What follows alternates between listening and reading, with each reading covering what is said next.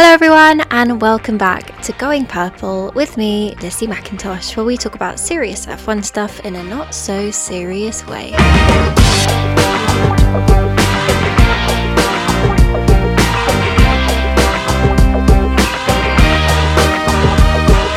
Hi guys, I hope you're all doing really well. It is the 12th of July and it is my second diary entry and I am so excited to be recording this. God, that sounded American, didn't it? Wow.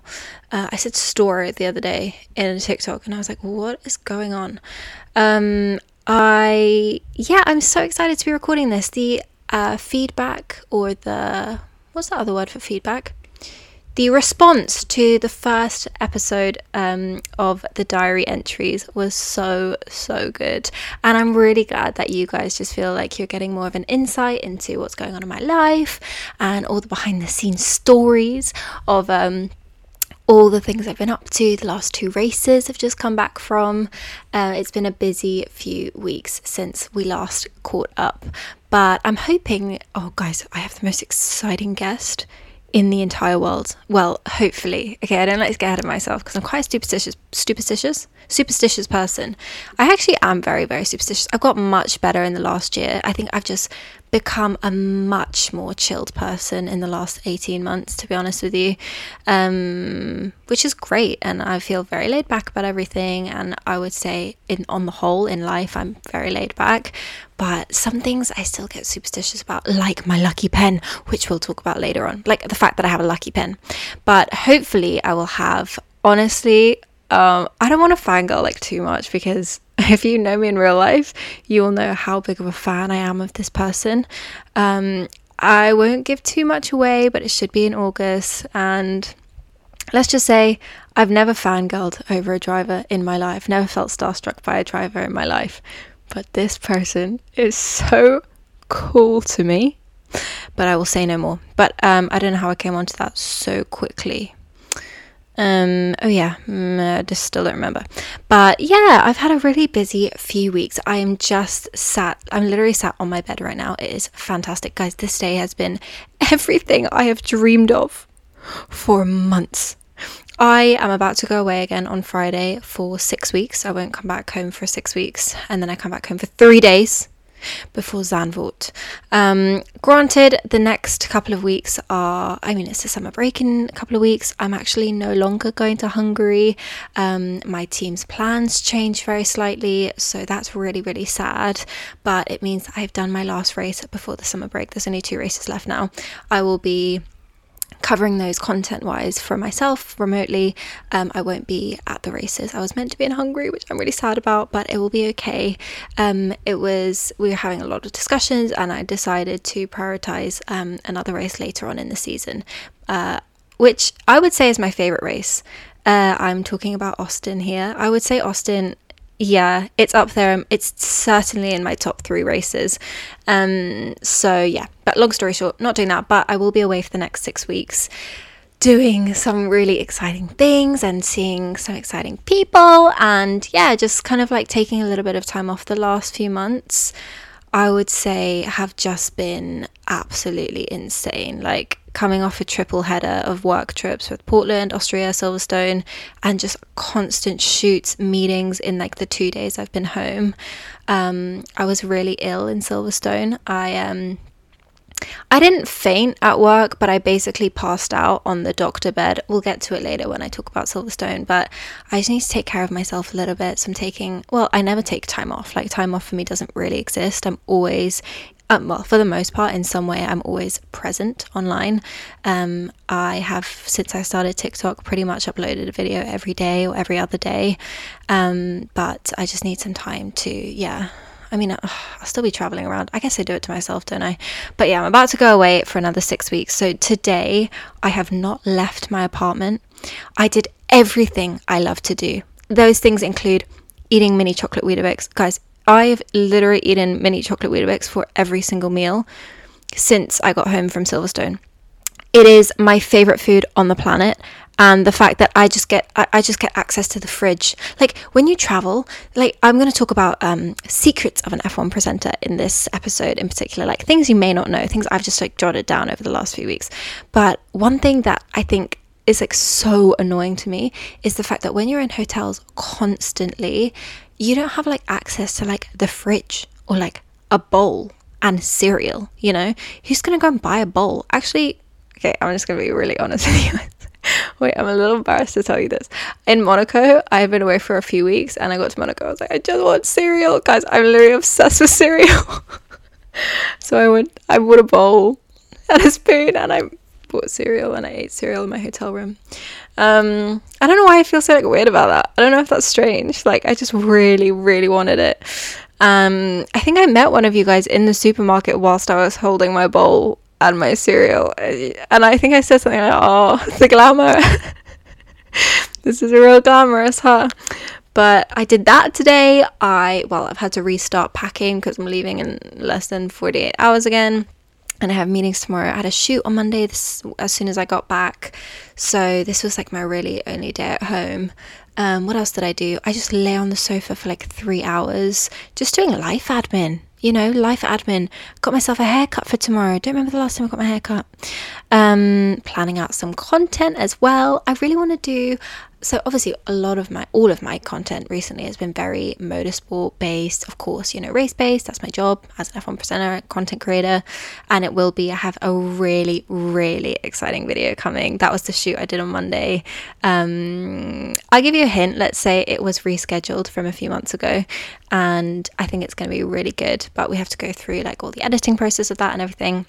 But I also want to show you guys, whilst I'm not at races over the next few weeks, like a few of the things I've said I would do for a long time. Like I wanted to show my race proof makeup for a while and things like this, and show like more vlogs away from the track and all that kind of thing.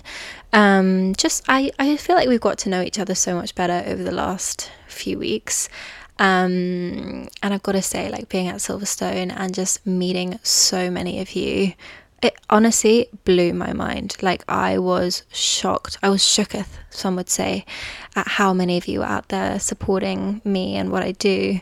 I remember I was taking a photo with this girl just outside the paddock on, I don't know what morning, maybe Friday morning, and Fernando was like getting out of the car behind me. And I was like, are you sure you want me, not Fernando? And she was like, no, Lizzie, of course I want you. And I was like, you're actually so sweet, all of you. My life sometimes still does not feel real to me, I'll say that. But yeah, today has just been a dream, and now I'm just sat on my bed. I've just taken a shower, washed my hair, done my skincare, and I'm probably going to make a halloumi wrap for dinner. I never cook for myself anymore, so it's really nice to be able to do that. And oh guys, obviously Gossip Girl's just come back onto Netflix, so yeah, I started my annual Gossip Girl marathon again today, and I just vegged out and I chilled out, and I feel so good. I wish I could do this for one more day, but I got meetings tomorrow, and then I'm going away again on Friday. But what a crazy few weeks it's been in the world of Formula One. I mean, shall we start with the elephant in the room? Because I see a major freaking elephant in my bedroom right now. Nyck de Vries. Should we talk about it? Because the way my jaw dropped. Now, I knew, well, okay, I said in the TikTok yesterday, I didn't know. As in, I didn't officially know. I think everyone knew he was going to be out at the end of the season. Oh, there's a spider. Ooh. I think everyone knew he was going to be out at the end of the season. I have a lot of thoughts on the situation. So for those of you who don't know, Nyck de Vries, I'm sure you all know, by the way, Nyck de Vries has been dropped by AlphaTauri, and it will be Daniel Ricciardo, who is currently the Red Bull reserve driver, who will be on loan. Now, I think that term on loan is very interesting, to AlphaTauri for the rest of the season. We don't really see this too often, drivers being on loan. Normally a reserve driver will fill in for a driver if they can't drive in a race, but in longer term situations, Daniel Ricciardo is being loaned, which is a term we hear a lot in football, from my understanding. But yeah, it's interesting, isn't it? I mean, wow, Daniel Ricciardo back. Now, when I spoke to him in my interview in Monaco, I kind of could gauge. Now, you know, no one says it with so much confidence, like, oh, I think it will just be a year. And you could tell by his body language. I could just tell by the way he was speaking. Every time someone's asked me since, do you think Daniel Ricciardo will come back? I've said, absolutely, yes. He basically confirmed it. And do you know what's funny? Last year when I interviewed Nico Hülkenberg around October time, And I was like, so you picking up the training a bit, Nico, or something like this. I was like, what's your training like? He was like, yeah, I'm picking up my training. You know, there's a few opportunities. And I knew at that very moment. And I knew when Daniel Ricciardo said it to me as well. So go back and watch both of those interviews and see if you can spot the way they're kind of smirking as well. But yeah, I mean, okay, this can't have been, this must have been a very recent decision. A lot of things lead me to believe that. I have thoughts. I feel like Nyck de Vries was owed a full season, at least until the summer break. I mean, having so few races to prove what you're doing in the slowest car, it almost makes me feel like AlphaTauri, I don't like to use the word had it out, but for want of a better word, had it out for Nyck de Vries from the very beginning. I think coming from Formula E, a Formula 2 champion, such a high caliber driver, I don't know, it's tough for Formula E as well, but they're such different series. I mean, electric cars versus Formula 1 cars, like, yes, he needed time to learn the tracks, and he was a rookie in his own right, but also he didn't want to be called a rookie. He wanted to be seen as this almost veteran kind of driver, and so when you look at it from that perspective, no, he didn't live up to those standards at all. But when we look at the plain facts, he had never driven some of these tracks before, Miami for example, and there was so much expectation. And I think I've said this in a podcast before, but the more in life, like, this is a life lesson for us all, okay, the more we lower our expectations of people, of experiences, of situations, the better it's always going to be. And I'm talking about this like in our personal lives as well, because it's always going to be more than what we expected. Whereas when we go in with such high expectations of people, of course they're going to let us down. This got real deep real quick, huh? Interesting. They're always going to let us down because we're expecting so much, and it's so hard for someone to meet those expectations we've made up in our heads, right? But I almost feel the same has happened with Nyck de Vries. I think it's incredibly sad, actually, as excited as I am to see Daniel Ricciardo come back. It is sad for Nyck de Vries. I really do think it is. And it will be weird to see Daniel Ricciardo back in the team where he basically started his F1 career. I wonder how he feels about that. I don't think this will be temporary. I also think maybe this isn't the full story, you know. Maybe it's a reaction to Checo's performance, for example, to put pressure on Checo at the Red Bull seat. You know, see how he performs for the rest of the season before potentially Checo is let go from Red Bull as well. I mean, his run of qualifyings in the last few races was at his fifth Q3 like non-appearance. I mean, it wasn't a great performance from him. We've seen Max start outside the top 10, outside the top 15 even in races, and come back to be on the podium. And Checo wasn't able to do the same thing at Silverstone. We saw that moment in the sprint race in Austria where Checo and Max had a bit of a moment. Checo almost taking Max out. There's clearly tensions there. And we saw it last year, you know, we saw it in Monaco, we saw it later on in the season. So I think something is going on at Red Bull. I don't know for sure, but I think something is going on as to where Checo's performance is really being evaluated. So whether Daniel coming back is a reaction to that, I'm not sure. But also, you know, having spoken to Lando at the beginning of this season, we spoke about his contract and how he is technically locked in with McLaren for the next few years. But I almost wonder, you know, with a performance like Lando's on Sunday, to be fair, both of the McLarens, it's very, very impressive what they've managed to do. Would they be targeting Lando? Would they be trying to buy him out of his contract? But also, how much do you value the Red Bull seat? Because, you know, that Red Bull family is extremely harsh, and I don't think that they invest necessarily in their talent in the right way, and I guess unless, you know, like Max is their golden boy and they've invested so much in him and it's worked, and they did invest in Daniel because they were both of a winning mentality. But I just think something is not right with the way they've handled the De Vries situation. He's barely even walked in the door and he's walking back out again. You know, these drivers, they make it their life's goal. It's their life dream to make it to Formula One, and to have that dream cut so short, I can't even imagine, honestly, what he must be going through right now. Yeah, but the timing seems off. I mean, they could have waited till the summer break. We've got now a week until teams will be in Hungary, setting up in the paddock tomorrow in a week, basically. Why have they decided to do it now when even if Nick had scored a point or two before the summer break, it wouldn't have changed anything? AlphaTauri's still swimming around in the back at the bottom of the Constructors' Championships. Why have they decided to make such a move so quickly? I think there's a lot more to this story, basically, but yeah, I'm not sure. It must have been recent. Another reason I think that is very, very small, although, contract, I don't know what the contract said, but Daniel Ricciardo and Will Arnett were supposed to host the broadcast they did it in Canada, I believe, and they were meant to do it for the 2 remaining US races. And signing a contract like that, usually it means you're locked in for those 2 races. Again, I don't know if there was a break clause that said, like, if he joins Formula 1 again, he doesn't have to do it, but clearly these things were being discussed, and Daniel wasn't being discussed at AlphaTauri maybe 2 months ago, a month ago even. So, but it will be interesting. And I also think, is this the right move for Daniel Ricciardo, going back to the slowest car on the grid? Yes, Yuki Tsunoda has scored a handful of points. I think they have 2 points, just a little pinch of points, but yeah, is it the right move for him to be going back to the slowest car? Will he really be able to prove anything, or will it make him look worse? But then also, let's look at what Nico Hülkenberg's been able to do in the Haas, especially in terms of qualifying, where the Haas's 1 lap pace is incredible. No, they're not always able to turn it into a race result, but we'll see. I'm very, very upset now that I'm not going to be in Hungary to cover all of this. But I'll be watching with you guys. I'll be watching remotely, and we are going to have so much to discuss next weekend.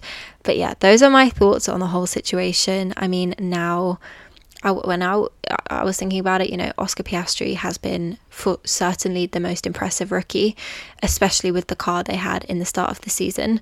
But where does that leave Logan Sargent? I have a feeling that Williams has a slightly more longevity-based, family-based mindset, to be honest, teaching the younger kid the ways. And when I spoke to Jost Capito at the end of last season, he said, I mean, he's gone now, it's obviously James Vowles who's the team principal, but he said, we need to give Logan 1 learning year. So that leads me to believe he'll stay on, but who knows? I can imagine the pressure is very much on for him now. Formula 1 is an extremely cutthroat sport, and there are so many drivers, I think, who are not in Formula 1, who have that potential and that talent and that caliber to be in Formula 1. So, I mean, the case of Nyck de Vries will honestly go down in history, I think, to just show how intense this sport is. But yeah, I mean, speaking of Austria there and the sprint race with Checo, I mean, that is such a tenuous link, Lissy, but we're going to take it anyway. I mean, what a weekend it was. I had never been to the Austrian Grand Prix before, and it was beautiful. I mean, we stayed about an hour and a half away in a town called Graz. We took the plane that now a lot of you are asking me, Lissy, why are you on a chartered plane, like an F1 private plane? I thought you flew commercial. I do, guys. I'm always in the back with the toilets in economy. That was the first ever chartered flight I had been on. It was real cool though. They have like F1 little headrests, little F1 napkins. They bring you chocolate. They brought me Freddos. And yeah, it was great because the whole team travels together. And then on the Sunday night, we all go to like it's literally at the track. This not heliport, like a small airport, I guess. And it's great. It makes our lives much easier. Allows us to work for long. But yeah, I mean, from a track point of view, from a racing point of view, I mean, I don't want to say the words because I think we're all a bit sick of them, but track limits defined the weekend. It was just mental. I mean, was it 47 laps deleted during quali on Friday? Absolutely mental. But yeah, it was really exciting. I mean, Lando, I think that was the point where we all realized Lando and the McLarens, okay, these upgrades are working, this new floor, these new side pods, driver of the day, the vibe in the McLaren garage was very, very high. And I enjoyed it. It was my first time covering a sprint race, so there's so much going on, so much to talk about. I actually had an Austrian co-host who spoke German with me for the weekend, and guys, I would like ask him a question in English. Nicest guy in the world, by the way. He's called Stefan. And obviously we're trying to cater to both audiences. So then he would answer not in English. And I was just like, yeah, no, absolutely.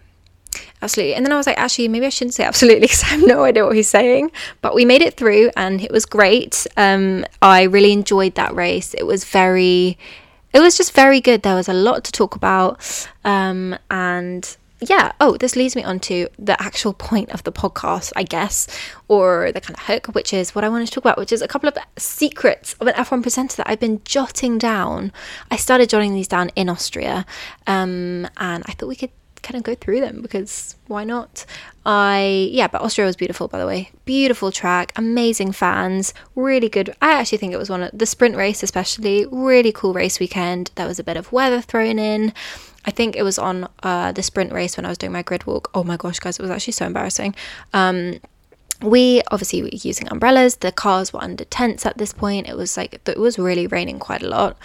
And so I like to have my broadcast notes in my hand. These are just like quick facts I look at as I'm walking past each car. If I want to link to another car, just something to throw me in there, a stat, a fact, a driver's journey over the weekend. So how their free practice has been, how their quali's been, how their race is, what they've said, what their team principals have said. I like to have all these things just at my fingertips. But it was raining. So I have a mic, notebook, and extremely heavy F1 umbrella. Which one do I prioritize? Okay, I've got to prioritize the mic and the umbrella. Forget the notes. We'll be absolutely fine. I know these notes like the back of my hand. I just liked it, it's just there, nice. So walking along, get to the front. Apparently I've knocked Helmut Marko in the head. not badly, but apparently he's like batting my umbrella away because it's kind of falling lopsided on him. So yeah, that will remain as probably one of the most embarrassing moments in my life. But yeah, let's get into some secrets of an F1 presenter then, as I've jotted them down. So I'm gonna, when I do my Q&A in the next couple of weeks, I also want to know any questions you have about all of these kind of things. But the first one I've written down is how quickly time goes when you're speaking. Now I have to mention this specifically in relation to a grid walk. I normally get between 10 and 12 minutes, which is a long old time. Sometimes I'm with a co-host, although when you're with a co-host on a grid walk, good luck to everyone involved. Okay, we're trying to find each other. But sometimes with our comms, we can't hear each other in our earpieces. I can just hear my director, my producer, and my cameraman. I can't actually hear the co-presenter. Can't hear anything the other person's saying, okay? But also, I've lost the other person sometimes halfway down the grid. They're still up at AlphaTauri. I'm down at Red Bull. So that's extremely difficult, but the time goes so quickly, especially when you're with someone, but even when you're with yourself. I'll sometimes fill 8 minutes on a paddock walk or a pit lane walk, which means I'll go up and down each team. I'll try and point out, there's Max Verstappen. Let's talk about his weekend so far, or there's another man that's under a lot of pressure. Nick de Vries just walked past me. Nick, we sometimes try and talk to them, and the time just goes so fast. I always say to my producer after, I'm like, I have so much more I could say. So that is one thing that I have really noticed over the last few weeks. It's just how fast time goes. Before you know it, it's 30 seconds, Lissy, and this is a hard count. That means I have to stop in 30 seconds. That doesn't mean take your time, finish your point, maybe make another one if it feels natural. That means get off the camera in 30 seconds. So that's something I've really been thinking about over the last few weeks. Also, I actually just really wonder how many words I say in a day when I'm at work. But speaking of someone telling me hard counts and stuff, having someone talking in your ear is something over the last year I've had to get used to so much, because they're telling me everything. Lissy, can you just hold the mic a bit further, or can you hold the mic a bit closer to the guest, or remember to bring up this thing at the end, remember to throw to the Haas interviews on the stage now, or whatever it is. But they're a little piece of information that are fed to me throughout the whole time I'm on air. So it is interesting. And then I'll hear my producer and my director having conversations does she need to show this, should she keep walking down, because obviously I don't know. We were in the pit lane before the British Grand Prix, and it was before the cars had gone onto the grid, so the cars are in the garage. They drive out, they drive their lap of the circuit, and then they go onto the grid, and they're pushed. Once they're kind of like at the back of the grid, they're kind of pushed to where they need to be by the engineers. The drivers are still in the car, and the drivers were just about to go out and do that lap so they could make it onto the grid. So we had to get out of the pit lane, and everyone's like in my ear, like, should she go onto the grid? Should she go into the paddock? Where should she go? And I was just kind of like playing it cool. I always try and laugh. I always try and say like, oh, they're just deciding in my ear right now. But yeah, it's funny, like you just get used to it really, and the amount of trust I think you have to have in your team, in your cameraman, in your director, in your producer, to make sure that everything is running smoothly and they're giving you the correct information. And same with the cameraman, like on a grid walk, for example, he'll always come and try and find me, or if there's something I really want to show, you kind of just get to know the team really well, and you'll kind of do this one gesture and they'll do this thing, or we have a plan before, especially on a grid walk. It's really hard for them. The grid is packed on a Sunday, so they're walking backwards usually, and I'm also we've got my producer as well there, who's kind of guiding me, making sure he's not going to walk into a car or run over like anything crucial parts. Can you imagine if I just like fell into the Mercedes of George Russell? But yeah, so that trust is very, very important. And yeah, I think, what else can I tell you? Early mornings is what I've written down now. I mean, everyone who works in F1 is used to travel, is used to the early mornings, but it's so unglamorous sometimes. Like, I remember doing my makeup in a Portaloo on Sunday morning of Silverstone, because we had left the hotel at about 6 a.m. because we had to beat the traffic. Silverstone logistically is one of the most difficult races. If you were there, you'll know, especially with a record 480,000 attendance over the weekend, it is absolutely incredibly hard to get in and out. So I was doing my makeup in the Portaloo at like 7 a.m. in Silverstone. I think it was raining at this point, and I had just been so ill the weeks and days before, and I was like, wow. So yeah, I don't know why I've written that down, early mornings, but yeah. Another thing I actually wrote down is that some paddocks are better than others. These are funny to read back because I've clearly just jotted these down over the last 2 weeks. I'm actually trying to film like a best and worst paddocks of the F1 season kind of thing, maybe for the end of the year, but I always forget to film them. But I mean, the Silverstone paddock is good. My favorite paddock so far, it's got to be Miami, to be honest. There was like free acai bowls in there, free Mexican food, guac and chips. Acai bowls and guac and chips, that is my two favorite foods. And yeah, Miami was a good paddock, but some, like Silverstone's good, it's just much smaller, there's not many seating areas. So yeah, those are the things I've written down. But also, I don't want to get too mushy, but I also will, because it's the Lizzie McIntosh. She is like queen of mushiness. But Silverstone marked a year with my team at F1 and Track TV.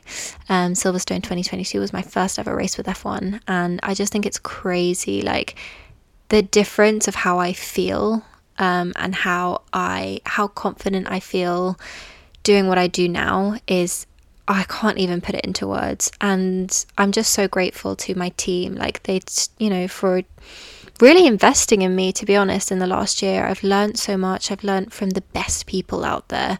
Now, people still ask, what is Track TV? It's big screens at track. So all the screens around the track, I broadcast on all of them, basically. So you have to be at a race to watch me. But it's great fun. And yeah, I think I just feel very good and confident, and I feel like I just feel like I know what I'm doing a bit more, I guess, is what I'm trying to say. I mean, everyone does. It takes time to like plant your feet, but I feel really good, and I just want to thank you all for supporting me over the last year. It was very, very surreal to be back there. It was very, very surreal to stand next to Liam Payne on the Silverstone grid. Now, guys, I was like a major One Direction fan. So that was very cool. So was interviewing Roscoe Hamilton, the cutest dog ever to exist. Apparently he's plant-based, I asked. So I got to feed him some banana chips off air, and that just really made my whole weekend. It really did. But the week before that was busy as well. I got to meet a lot of you at Puma event. I was hosting with George Russell, so that was super cool. And yeah, Silverstone it was good. It was just sad to be so ill. That was on Friday. I got to work and I was like, I do not feel good. I apparently had a throat infection and I had a fever as well, and then I basically just passed out on the doctor bed. We have a paddock doctor, so I was taken home by health and safety.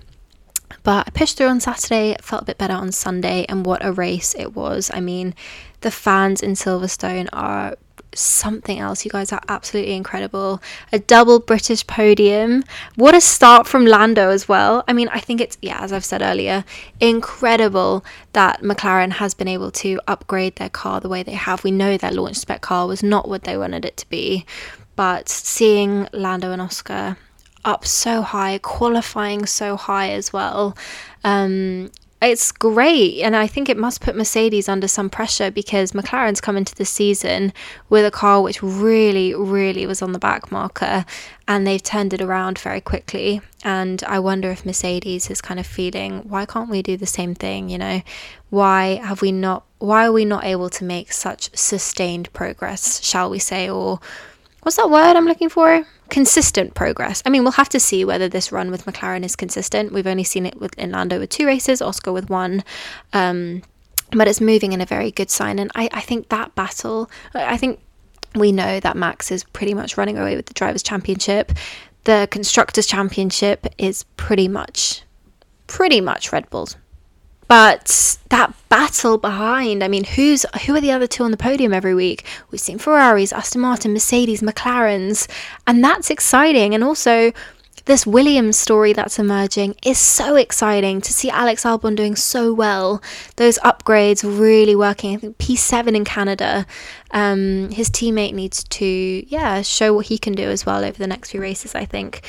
But I will end this podcast with some updates, the crucial update of the weekend, and that is about the Lucky Pen. Now, guys, I lost the Lucky Pen. It was on Thursday of all days, media day, and I left it in a toilet cubicle.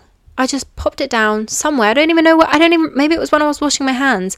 1 second I had the Lucky Pen, 1 second I didn't. Now, you might think, Lizzie, it's a pen. No, this pen has been with me since my last race. My first race, with F1. It's a pink Bic pen.